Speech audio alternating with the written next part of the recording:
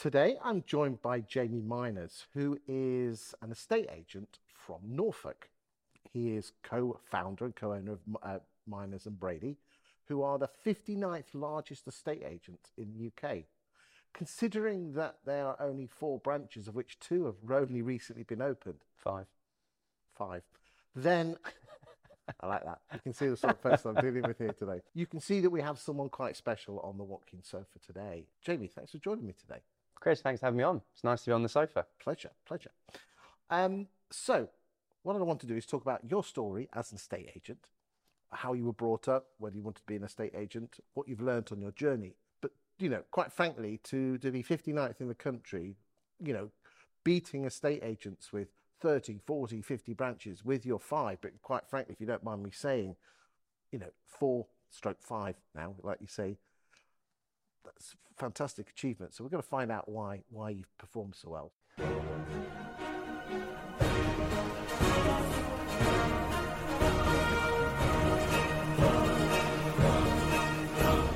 Let's go back. You were born in 1992 in Norwich. And just firstly, there's still 58 agents ahead of us, Chris. So I know you say 59 is amazing, but there's still, still many that are doing great things. Well, it depends if market share is the only way of a judgment of a great estate agent. For sure. We'll find out more about that in a bit. So, you were born in 1992, which makes you a wee bairn. 32 years old. 34? 31. 31? Yeah. Did you have any brothers and sisters growing up? Yeah, I was youngest of 5. So 3 older brothers, 1 older sister. They're all half, to be fair. My mum and dad both got married prior to marrying each other and had 2 kids. So I was the baby of the family, having to fight my way at the dinner table. So how old were your brothers and sisters then? 2 sets are 9 years older than me, and 1 set 7 years older than me. Okay. So, yeah, so they're now nearing 40. Old buggers, eh? Very old. Very old. As you were growing up, did you know what you wanted to be? I actually wanted to be a football coach or a football teacher. That was my passion, is playing football and enjoying being a part of that. Are you a bit good at it? Am I good at football? Yeah. Are you good at football? Well, I can still play. I still play Saturday. Yeah. I mean, I can kick a football. Don't mean I can play football. At amateur level, I can still play. Lovely. Yeah. You went into your teenage years, still wanted to be a football coach? I did. It was only until my dad basically sat me down, and he was a very tough bloke, Sir Alex Ferguson type, very direct, and basically said, you're not going to earn any money, you're going to have no career, you won't be able to look after a family, you need to change what you're doing, basically. How old were you when that happened? I think 16, 17, yeah, around 16. Did you go and do A-levels? Yes. Yeah, business, economics and PE. But I was just obsessed with wanting to be involved in football. Which team do you follow then? Well, I'm from Norwich, so you sort of have to support Norwich. But as a kid, it was Man United. My older brothers were United fans, so yeah. The Canaries, I think they call them, don't they? The Canaries. Hey, I know these. The I Canaries. know stuff. You know Delia, probably. I do know Delia. When she was drunk and then went onto the pitch. She gets a hard time for that, but surely you'd rather an owner that's passionate. Yeah, exactly. I think it's fantastic. I could see you doing that if you owned a football club. Yeah, it's a good job I'm not into football, isn't it? Have Grantham got Grantham FC? Yeah, they've got a Grantham. They're called the Gingerbreads. Yeah. Gingerbread was invented in Grantham. Oh, okay. There you go. You learn something every day, don't you? Indeed. What made you? Did you fall into a estate agency like the rest of us? Pretty much, yeah. So you did your A-levels. Yeah. Were you ever going to go to university? Never. It wasn't for me. It was, I was brought up in an environment where work is everything. I used to have to work on a Sunday for 3 hours before I could get to play football. So before I had the right to go and play football, I had to put a shift in at home and do the garden and weed. So for me, working was so deep rooted into my nature. And did that come from your dad? Absolutely. Yeah. Hard absolutely. work. Phenomenally. Yeah. What did your mum teach you growing up?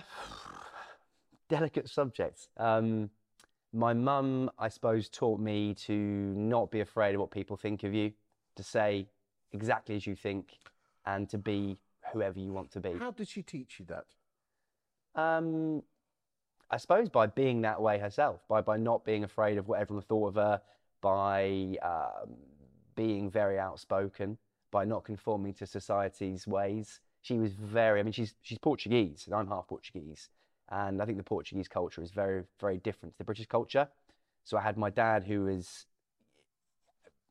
I'd say very British in that old school, hardened mentality, and perhaps mum that was very more emotional and open with Heart food. on the sleeve, sort of. Yeah, Does she make those little custard little tarts? she did. Oh, I love Yeah, those. yeah. Should have brought some. Oh, sorry. Well, there you go. Never mind. Look, I don't need it. I can't talk at the minute either, Yeah, Chris. no, because you must be like a size 34 waist. Yeah. Yeah, but I used to be smaller, but Yeah, agency does that to you, doesn't it? it does. It does. Yeah, yeah. Yeah, I'm not even going to tell you what my waist size is. So you got to 18. I'm assuming your dad says you're going out to earn some money. Yeah, at 18, I was working at Primark on £4 an hour when I was 16. I was buying and selling cars, buying and selling mopeds. I was doing anything I could to earn money. Now, there's a difference between working hard and that entrepreneurial spark. Where did the entrepreneurial start come from? Was that parents or grandparents? Yeah, no, it came from Dad. He was a cleaner where he worked, and initially went from a cleaner to end up owning the company. So I think watching that and watching that way of working so hard that things tend to happen for you, for me, was a necessity. And also I wanted independence. I wanted to make sure that I had my own home, my own independence, and that I could have that freedom and make that decision of what I wanted to do and when I wanted to do it. So from a young age, I just wanted to earn money. I was cleaning boats at 13. I was working at Primark at 16. I ended up, as I said earlier, buying and selling mopeds. Was it the thrill of earning the money or spending the money? Not spending. I wasn't a spender at all. I wouldn't spend on anything. I was very shrewd with how I saved the money and how I then wanted to reinvest it. And how did you reinvest it? Well, back then it was back in buying and selling more mopeds. We'd go on Facebook Marketplace, or back then, I don't think it was called that, but Gumtree. Yeah. Not Facebook, Gumtree. We'd go on Gumtree, find some mopeds, find some cars, buy them in the local area. My friend was a mechanic. He would then tidy them up and I would sell them back on. And we just kept rolling the money back into new little ventures like that. So by the age of 20, you had a little bit of an estate behind you. Yeah, 20, I owned my own home and I had a buy-to-let. Let's talk about your first job in a estate agency. Is it Sapien Co? Sapien Co. Yeah? Yeah, Sapien Co. Okay, so I'm assuming you saw the advert and said, you've got to go and get a job like the rest of us. Yeah, it was... You fell into it like... Yeah, there wasn't an advert out there. It was a case of I had this awful overgrown suit, which looking back must have looked horrendous, but I printed out maybe 50 CVs and just went door to door in all the agents and basically said, here's me, I'm very keen, can I have a job? Could have you earned enough money, flipping the cars? Possibly, but Or did you see that as like bonus money? Yeah, I stopped doing that when I started estate agency. I think if you look at the idea of selling cars and flipping cars, it wasn't something I was overly passionate about. It was just a way to try and... A means to an end. Yeah, basically. There was no purpose behind it, no career, no real progression. Whereas if you look at estate agency and you look at, back then, no matter what happens right now, everybody needs a place to live. So my mind was viewing that position that whatever happens in my career, there's always going to be an industry for me to work upon. And that's quite mature for an 18-year-old, isn't it? You have got quite an old head on young shoulders, haven't you? Possibly. Possibly, yeah. I mean, I know we've met before. Okay, albeit we were at a conference and had a few lager shandies. I was going to say, I'm not sure I was quite so mature then, Chris. I probably had 10 Peronis doing headstands. So I'm not sure that's the same. No, but you okay, I remember, but to be honest with you, it didn't, But then we started talking on WhatsApp and I saw you going up through the ranks. I thought, this is an interesting guy. And then I started seeing your podcast. I thought, I've got to get this guy on the sofa. Thank you for having me on. What can be minors? Indeed. So you started a job in 2010, which, let's be honest, is the shittest time to be an estate agent, and you were made redundant. Indeed. That must have hit you. Back then, it didn't. It really didn't. I had this unwavering, naive belief that whatever I did, I would outwork the challenges. I just knew I would outwork everybody in any circumstance I had. So when I was made redundant from that job, people were crying in the offices, people were worried about their mortgages. I was raring to go. I knew the opportunity had then, been taken from me. But fortunately for me, I got a job straight after, and I was back into agency. And you joined as a neg, and almost straight away became the branch manager. Yeah, a couple of months after. Yeah, yeah. So You were still 18 at the time? I was 18. I was a branch manager at 18. Yeah. So was this like a large firm or a small firm? 4 branches, an independent in Norfolk. Yeah. How the hell did you get branch manager in a matter of months, or did someone leave and they couldn't find anyone else? No, I joined a branch in Helsden, which is now it's actually a Connell's branch now, or Sequence Homes, but back then it was independent. And I was a negotiator there. I was out door knocking, I was out hunting. It was snowing, I was doing leaflets. I was, door knocking 6 days a week. And I bet the other negs in the office weren't, were they? I made them look bad. That was the problem. So they were then looking to open a new branch, and I was from Thorpe St Andrew, and that was the area they wanted to open the new office, and said, well, we're now going to make you a branch manager. So looking back, it was a terrible decision. I should never have been made a branch manager at 18. I was literally the worst manager you can imagine. It's interesting, a good valuer and everything that goes with it, that's business generation, getting the listing, that's what I make a good valuer, doesn't necessarily make you a good manager. For sure. So I'm assuming you weren't on your own there when you went to Thorpe St Andrew. In terms of who's in the branch? Yeah. Or, yeah, we hired a negotiator, okay, an administrator, and started off small. So it was 3 of us. Okay. So you said you didn't get on particularly well. Did you F it up with the management of those 2 then? I just wasn't a good manager. I didn't understand how to manage people. I didn't understand different character types. My empathy probably wasn't there. I just didn't, looking back, it was just a poor decision. And it's something I would never do. What did you learn from that? I mean, what mistakes did you make? Lots. Everything. How I spoke to people in the branch particularly. Okay. My standards were so phenomenally high. And I think the way in which I grew up with my mum and dad's upbringing was phenomenally direct. It was no BS, it's to the point. No filter. Nothing. They say exactly what they think. And in a business environment, you can only be that way to certain character types who can handle it. So now I can handle that. I imagine you probably could, but some members of the team just can't handle that way of communication. So I learned the hard way how not to communicate with people. I learned the hard way how not to motivate my team. And it just caused a rift. It wasn't, looking back, it was a really poor decision. But I learned a lot of things, and I'm very grateful for the opportunity I had to run a branch at 18. You must have learned quite quickly, because over the next 2 years, up until 2013, you were responsible for 4 branches. Well, I didn't run 4 branches then. I was valuing for 4 branches. Okay. So they took you. Did they take the managership away from you then? Which one? Sorry. Did they take the fact that you were a branch manager away from your branch? No, sorry. So the company that we were referring to, which was D&G, I was then looking to manage other branches. So I had a branch in Thorpe, a branch in NR3, North City, and then helping the other 2 branches, which were Deeren Road and Helsden. So 4 branches. I was there helping win business and generate. You were running your own office. Yeah. And doing well. Yeah. And you're helping out on the valuing on all the others. Correct. Doing okay? Yeah. Well, I was back then a really good lister. That's what I was. I was a poor manager of people, but a really good business winner. So why did they make you redundant in 2013? Business went under. Yeah, business went under. So the first company where I was made redundant, they just closed down, decided wanted to do other things. And then the second time made redundant, the business went under. So nothing. I know you're bringing the business in, but at the end of the day, it's not just your branch; it's all the others. Well, the issue with that company was the lettings. It was a lesson of how not to run a business. It was a really poorly run operation. The finances weren't looked after. I mean, a lot of it is well documented online, but the way in which they ran their lettings business was, really poor. You've been now made redundant twice, punched in the face. Yeah. That one was more of a kick in the face, that one. Yeah. Now, I've been made redundant a couple of times, and it really did.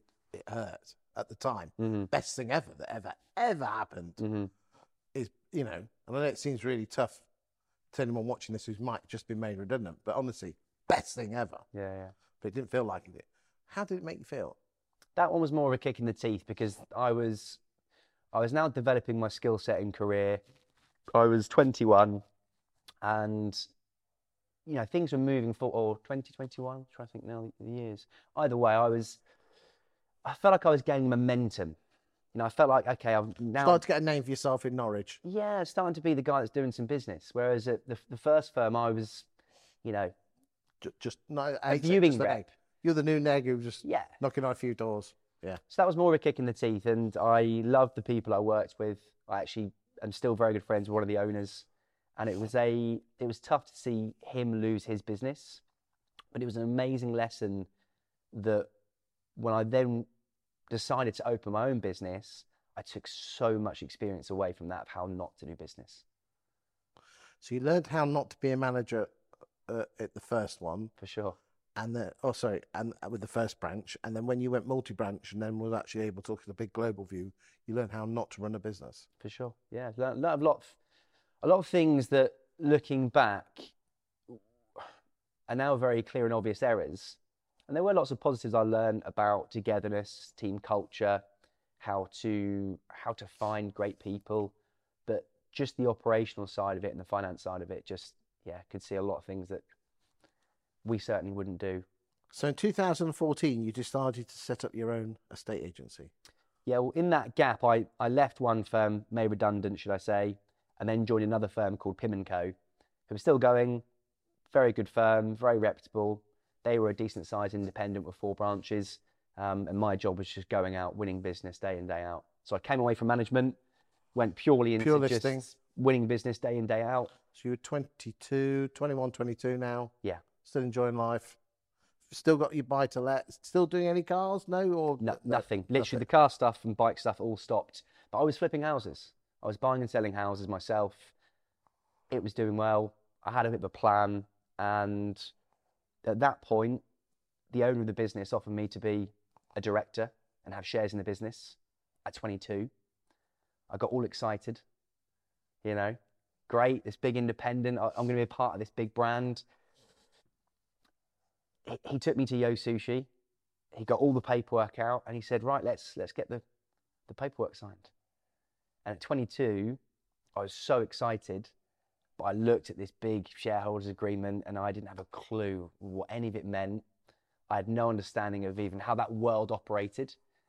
It's easy to say I was mature at 18, 22, but there's being mature and there's understanding that kind of situation. I felt something was wrong. I stepped away and said, I'm not comfortable signing anything here. It caused a bit of a rift. And at that point... So he didn't even allow you to take it away and show it to a solicitor? Well, he wanted me to, there and then, get some stuff signed. Yeah.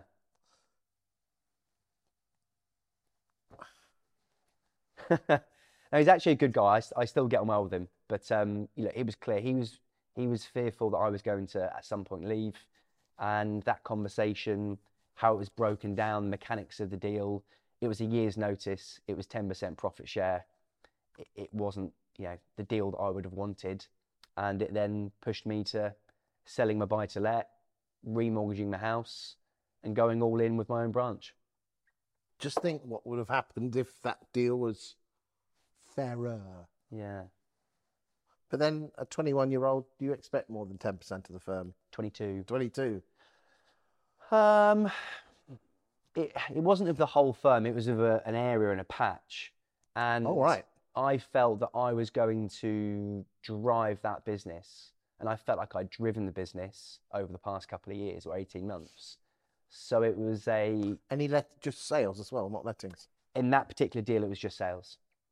I mean, what scares me is most people, the value of an estate agency is the value of the pipeline on the day of completion. So actually, you're actually building up something that's not worth that much. To resell it is, but not to keep as an asset. Okay, fair goes. It's an income producer. But yeah, 10%. Was that ever going to grow? No. But either way, that was a short part of the situation which helped me to make a better decision. And at 22, say, okay, I'm now going to go all in. But then a year later, so you're a 1-branch operation. Yeah, so I signed the lease December the 1st, 2014. Why did you go into business with Alex Brady? Many reasons. Firstly, doing it by yourself is lonely. It's tough. How did you know Alex before? We were competitors. Yeah. So we would both go out, door knock, win business, compete against one another. He was part of Heart, Spice of Heart, so he ran the Norwich branch, and I was Pim & Co, and we were both out hunting business. Two prime Championship European League level valuers. If you want to call it that, yeah. Yeah. We were both the young guns that were outworking people and producing results. Quite often, there's a lot of animosity when you've got a, let's be honest, there's lots of valuers in the town, but there's some that you actually go, bloody hell, he's good. Mm-hmm. Were you mates? Not really, but we had friends in common, and I was a one-man band, I was out door knocking, I was out signing people up, I was creating a pipeline all by myself. I had a very cheap administrator who never worked in property, and bless her, just did not care at all about the industry. So I'd gone from being the golden boy at a company where I was signing 60 up a month to, by myself, signing 10, 15 up, but no one to get that buzz with. So that was a difficult period. That was a realization that, you're by yourself here now. And do you need the adulation of others? I think I need the group connection for sure. Okay. Definitely. I think there's, if we look back to how we are as tribal humans, we need to be in a tribe. And for me, to be able to provide for a tribe or provide for a group is an important thing. And if you've got a part-time administrator who don't care about, got a listing, so more work. Sense of purpose is gone. Signing someone up at 2% and you're happy and it's a big instruction, you come back to the office and there's no excitement, that kills the job.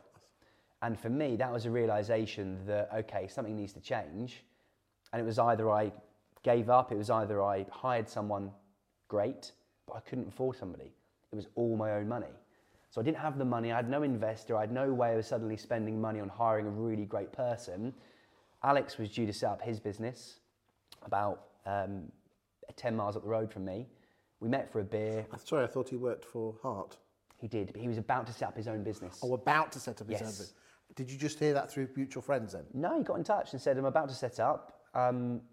We're 10 miles-ish away from each other. Hopefully we can work together on some joint stuff. Can you help me out and sort of show me the ropes on what I need to do to set up? So he was ringing you up for a bit of mentoring? Yeah. So I went for a beer. We had a pint over things, and before you know it, got chatting, and things developed. You nearly had your fingers burnt at Pim & Co going into partnership. Mm-hmm. Were you not worried about that? I wasn't, because to be honest, at the time, I'd sort of had enough by myself. In my mind, Big risk. going to business, or No, not going into business for someone else. you say that, but it's been the best gamble I've ever taken. Oh, I know. I'm not saying not, but sure, I want to go through your mindset because there's going to be people watching this. I think you have to identify your skill sets, and you have to identify other people's skill sets, and you have to see how those two are going to complement one another for a better end goal. What does Alex bring to the party that you don't? Back then he brought structure. Came from a very process-driven environment from the corporate world, and that's enabled us to scale really well. So he's the process person, you're the people person, but both of you are driven to go and get the business, but you both do it in your own slightly different ways. Spot on. Yeah.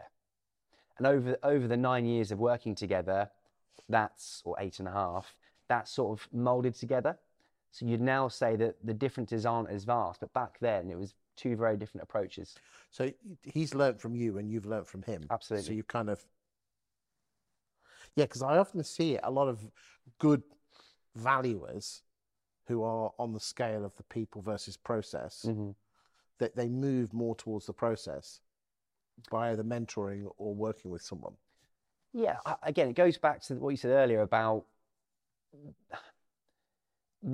both of our intentions were right. We both wanted to win badly, more than anything. We both wanted to succeed more than anything. We both were willing to outwork whoever we had to get those results, but we both had different ways of doing it. And fortunately for us, I mean, we've never had, touch wood, a big falling out in 8.5 years, not one. must have had disagreements. For sure. For sure.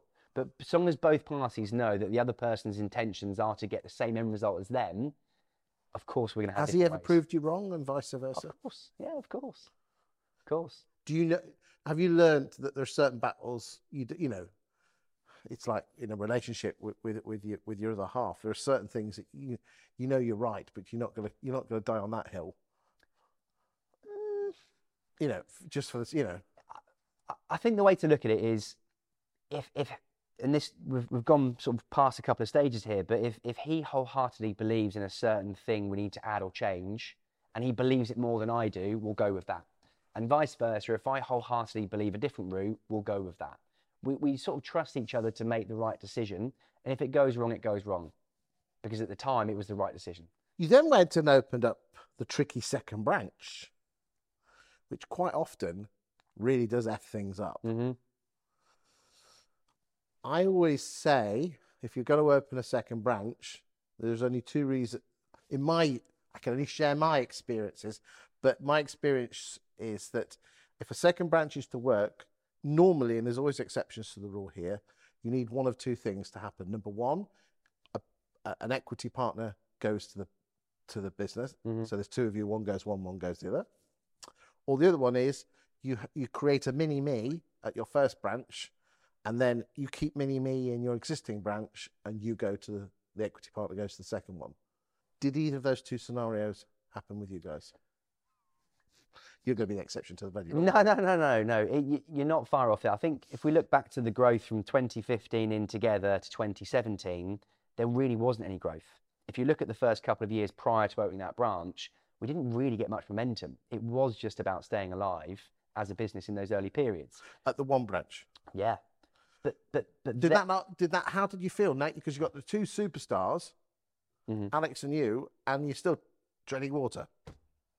Treading water is probably a hard way of me putting that, but we were making some money, but not to the levels and not to the results. Not to the you know, the stats. I've looked at your stats, mm-hmm. and they are, well, as I said at the start of this video, exceptional. So what you were almost doing, were you creating the foundations back then for what? 2017 was when we started to actually doing some good business. So 15, 16 was really challenging. 17, it was then about seeing better results. So what did you do differently? Or was it just a case of just doing the basics and just putting the hard yards in, playing the long game, working hard like your dad? Yeah, basically. Yeah, we didn't reinvent the wheel. We just gave really good service. We tried to make sure people felt welcomed and cared for in the move. We tried to outwork by booking more viewings, booking more valuations, creating good conversations on vendor care. Did you not have any wobbles at the time? Certainly. Yeah, big wobbles. Yeah, I remember getting in my car. We had one Friday. This is in the 16th set. This is before it started to... Yeah. We had a couple of big wobbles there. I had a couple. Alex was very level-headed and very measured.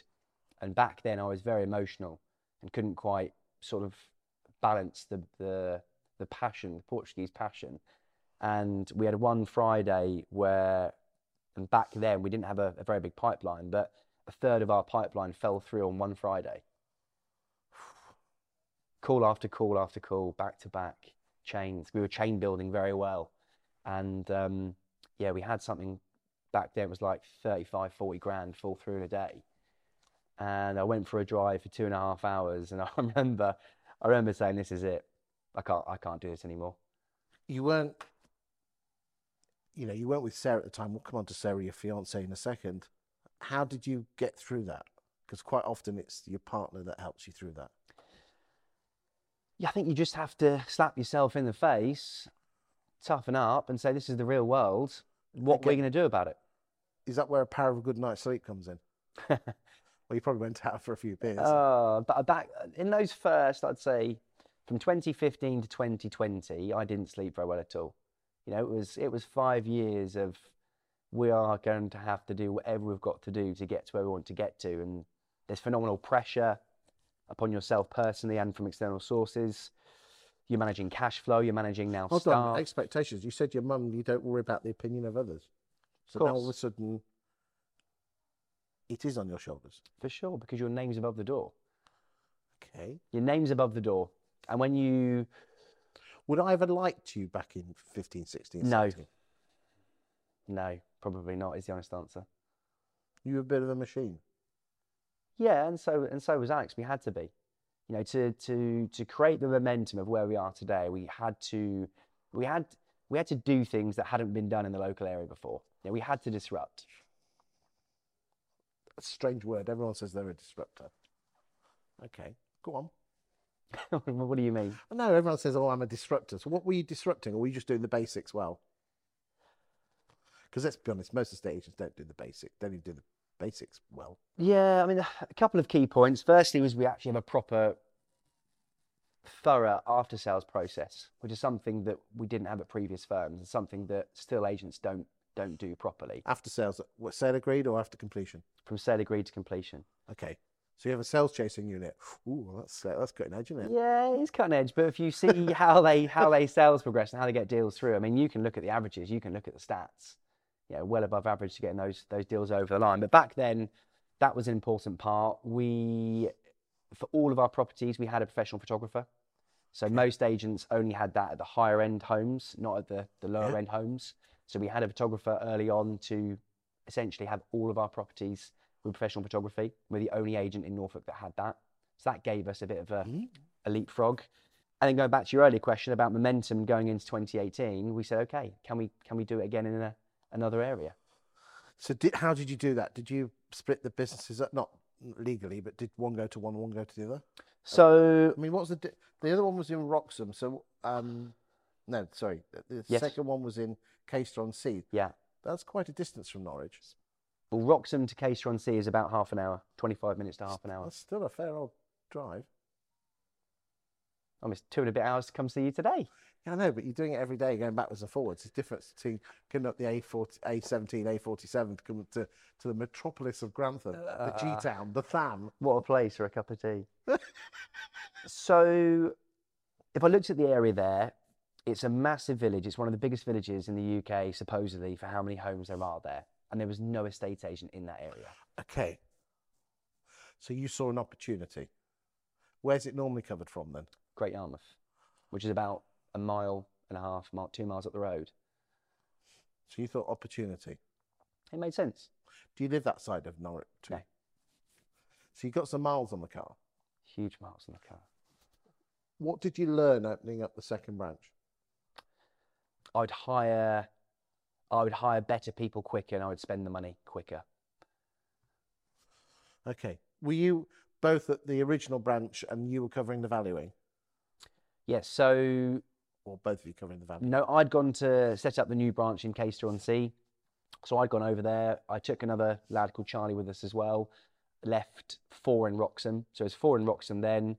Me, Charlie, and another guy we hired went over to Caister. So I think there's only 8 or 9 of us back then. And in the early stages, it's just go and see all the local businesses, build a relationship with people, heavy on the leaflet drops, heavy on the paper advertising. Social media really took off for us. We were the first agent in Norfolk to really drive business from social media and gain momentum that way. 2020, you open a 3rd and 4th branch. Yes. Now all of a sudden, there's more branches than equity partners. Yeah, so you have to then develop a winning culture. You have to develop people who have the same values as you, of your work ethic, the same people that want to succeed, the same people that genuinely want to give good service. Okay. Did you hire from within, or did you bring outsiders in? Yes. You did. Everything's promoted within at that stage. See, it's not as if you brought outsiders into Dereham and then this is our way. They knew the way. There were mini-me's. There you go. That's what I said earlier on. Listen to Watkin. Not on everything. So the culture was there from day one. It's not as if you brought in the young whippersnapper from Connell Sequence or Hart. They already were there. Yeah, at that point, the model was then mini-me's, mini-us. Yeah. And would you say that is the difference between you? Because again, when it's come back 59th in the country, that is very impressive, considering that 3 of those branches were only opened in 2020 or post. Really good. Yeah, there's just so much more we can do. I don't see I don't see the excitement about being buzzed up, about being in that position, because there's so much more we can do. There's so much more growth for our business, and there is soon to be a lot more growth for our business. You know, the potential it has is phenomenal. I've gone on record saying that opening more branches sometimes can be a bit egotistical, when in reality, if you've got 10% of the market in a town, it still means 90% is not coming to you. Mm-hmm. Is that something that you have wrestled with, you and Alex? Wrestled with the fact we're losing 90% of business? Well, we never had it in the first place, so you can't lose what you never had. But some estate agents grow branches because of their ego. Mm-hmm. I'm not saying it in this instance, I'm just saying it. And if the job is to get more business in, to earn more money or whatever, surely it's easier to grow a business from 10% to 15% in a town than going into a new one and go from 0 to 5. Yeah, it depends on the business's strategy. A lot will open for ego. And there's an agent in Norfolk that has more branches than us, but sell a third of the properties we do.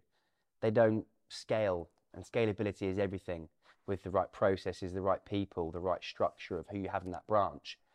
You see a lot of agents opening branches and putting 2 people in, 3 people in. It's just never going to work. You're not going to be able to create the momentum you need to take more market share in a new area. You need a proper structure.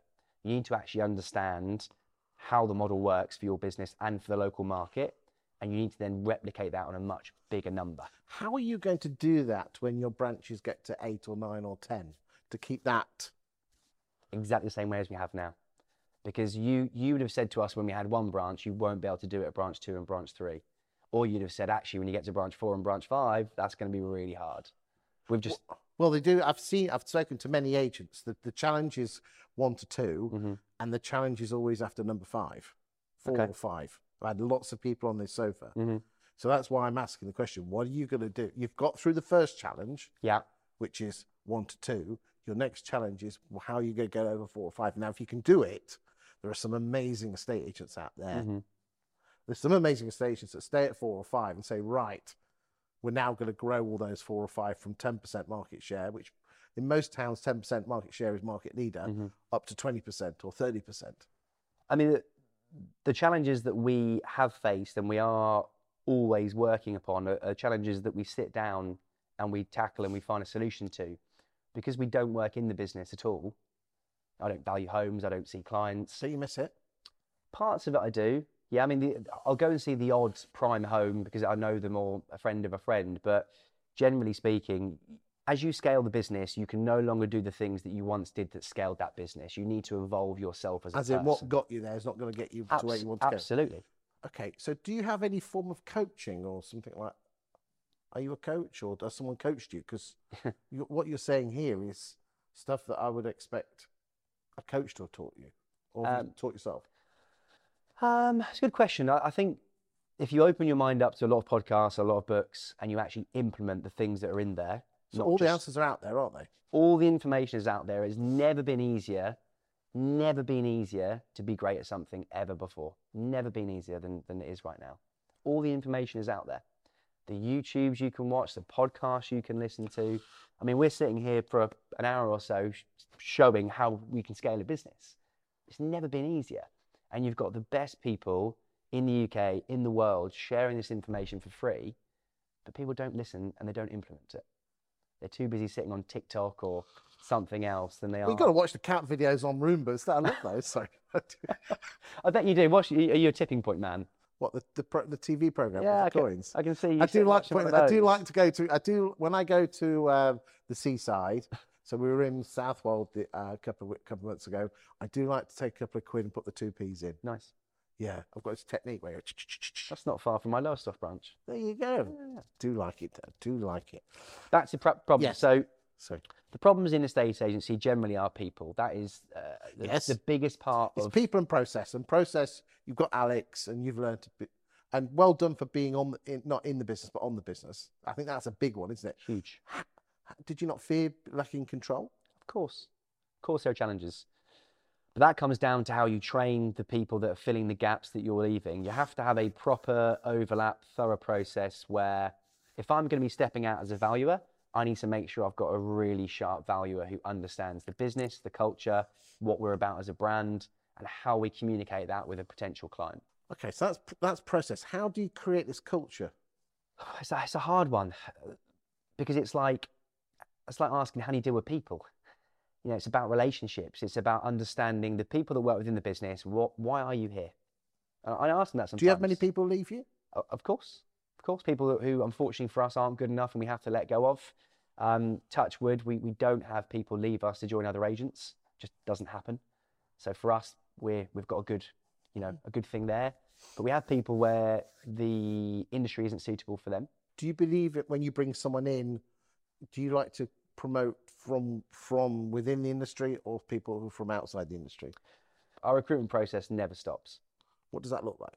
So we've got ads rolling non-stop. We've got a big CV bank where we store lots of CVs. We separate them into separate folders. So I've got an operations executive and an operations director who work with the Minors and Brady, and their job is recruitment. So they will have CVs come in, store them into different possible roles. Are they going out there and looking at and saying, you need to watch him, he looks like a good lad? Yeah, so we've got a subs bench for every position in our business. Do they know that? Does that person know they're on the subs bench?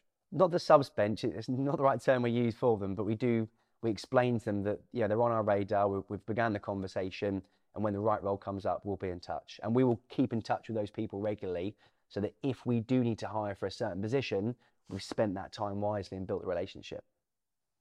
That's unheard of. I mean, it's page one stuff. Mm-hmm. It's very smart. There's lots of that we do that I'm cautious how much I give away on these cameras. I've just remembered they're there. But there's lots of stuff we do like that, a lot of stuff. Yeah, but like you say, all the answers are out there. No one's going to do it. Honestly, no one's going to do it. And that's why I felt more comfortable, because people can't be bothered. They can't be bothered. So we have a recruitment process. We had a recruitment event recently where we hosted a big event, food, drinks, etc., which was good. People from outside of the industry. We hired 6 off the back of that, which is fantastic. And the way we look at it is our next aim is to go from 5 branches to 10 branches. Now, to do that, Chris, we need to have 5 more branch managers, 5 more valuers, 5 more senior negotiators. And how we have to do that is we have to fill. So you're going to take over the whole of Norfolk? Well, we'll go further adrift from Norfolk. Yeah. What, like East Anglian? I mean, you're East. I think there's only one other firm in East Anglia that's bigger than you, and that's Connell Sequence, William H. Brown, isn't it? So that's Norfolk, Suffolk, Bedfordshire, Cambridgeshire, and Essex. Yeah. So where, I know we're not at the end of the video yet, but if I was, you're 31 now, on your 40th birthday, where will you, Alex, be? Gosh, 9 years away. That's a hard one. I mean, that's longer than our journey so far. That's a tricky one. I mean, it depends on the journey we go down. We've now acquired. I know you've acquired Norfolk Mortgages as well. Oh, and in your personal life, you met Sarah, and you've got a little. Exactly, a little boy. Yeah, has that made a difference? Huge. Has that given you more of a holistic approach? What's Sarah done for you? Sarah is she is a rock. She has helped the business scale over the past 3 years. Is Sarah in the business? And so is my son. Is Sarah in the business? No. Well, not really. She's helping in the back end with, off the record PA stuff, basically. Yeah. So what has Sarah done for you then? I think for me, having a family has created a different lifestyle for me. It's forced me to go down a big personal growth journey, and a journey whereby I don't really go out and drink and party anymore, which I used to do a lot. No, because you've got a little one and a missus to look after. Fiance. Yeah. When are you getting married? Possibly next year or the year after. Okay. You youngsters, eh? There's a lot going on, Chris. There you go. There's a lot to sort. Just go down to a local hotel and rent a room. Did you know? Just say you're having a family wedding. A family party. The prices come down, something rotten. There you go. That's got to be the strategy. There you go. What about your strategy? So you've got a wonderful fiance and a young son, Maxwell. You've got a 5-branch network, and you're working with Alex, and you've bought in like different things with Norfolk Mortgages and things like that. What was your motivation of setting up a podcast? So different avenues here to look at. The first avenue is that in Norfolk, people felt as though there was no one coming out of Norfolk that had anything about them. They weren't inspiring people. They had no motivation. They had no drive. So for me, it was like, well, I know that's not true. a lot of people from Norfolk just don't shout about it. So I wanted to create a platform where people had a chance to share their story, their highs and lows. And what's this podcast called? The Growthcast. So why did you call it the Norwich Growthcast? Because you know how it may evolve. Norfolk. It may evolve. You have to think about scalability. I think you're missing the trick there. You have to think about scalability. I'm sorry, mate. I'm going to disagree with you on that one. Is you said it was for the first thing you said was it was for Norfolk people. That was the first part, yeah. Go on. Second part is that the journey of business is phenomenally hard that people don't talk about enough. The highs and lows are phenomenal. The sleepless nights, the pressure, the stress, the self-doubt, everything that comes with running your own business, people don't talk about enough because it wasn't the cool or done thing to do. And certainly in my upbringing, talking about anything like that was like an absolute no-no. And I know this sounds slightly ironic because you're sitting on the Watkins sofa here. Yeah. What was your true motivation behind it? It wasn't purely altruistic, was it? No, usually it was. It was at the time for sure.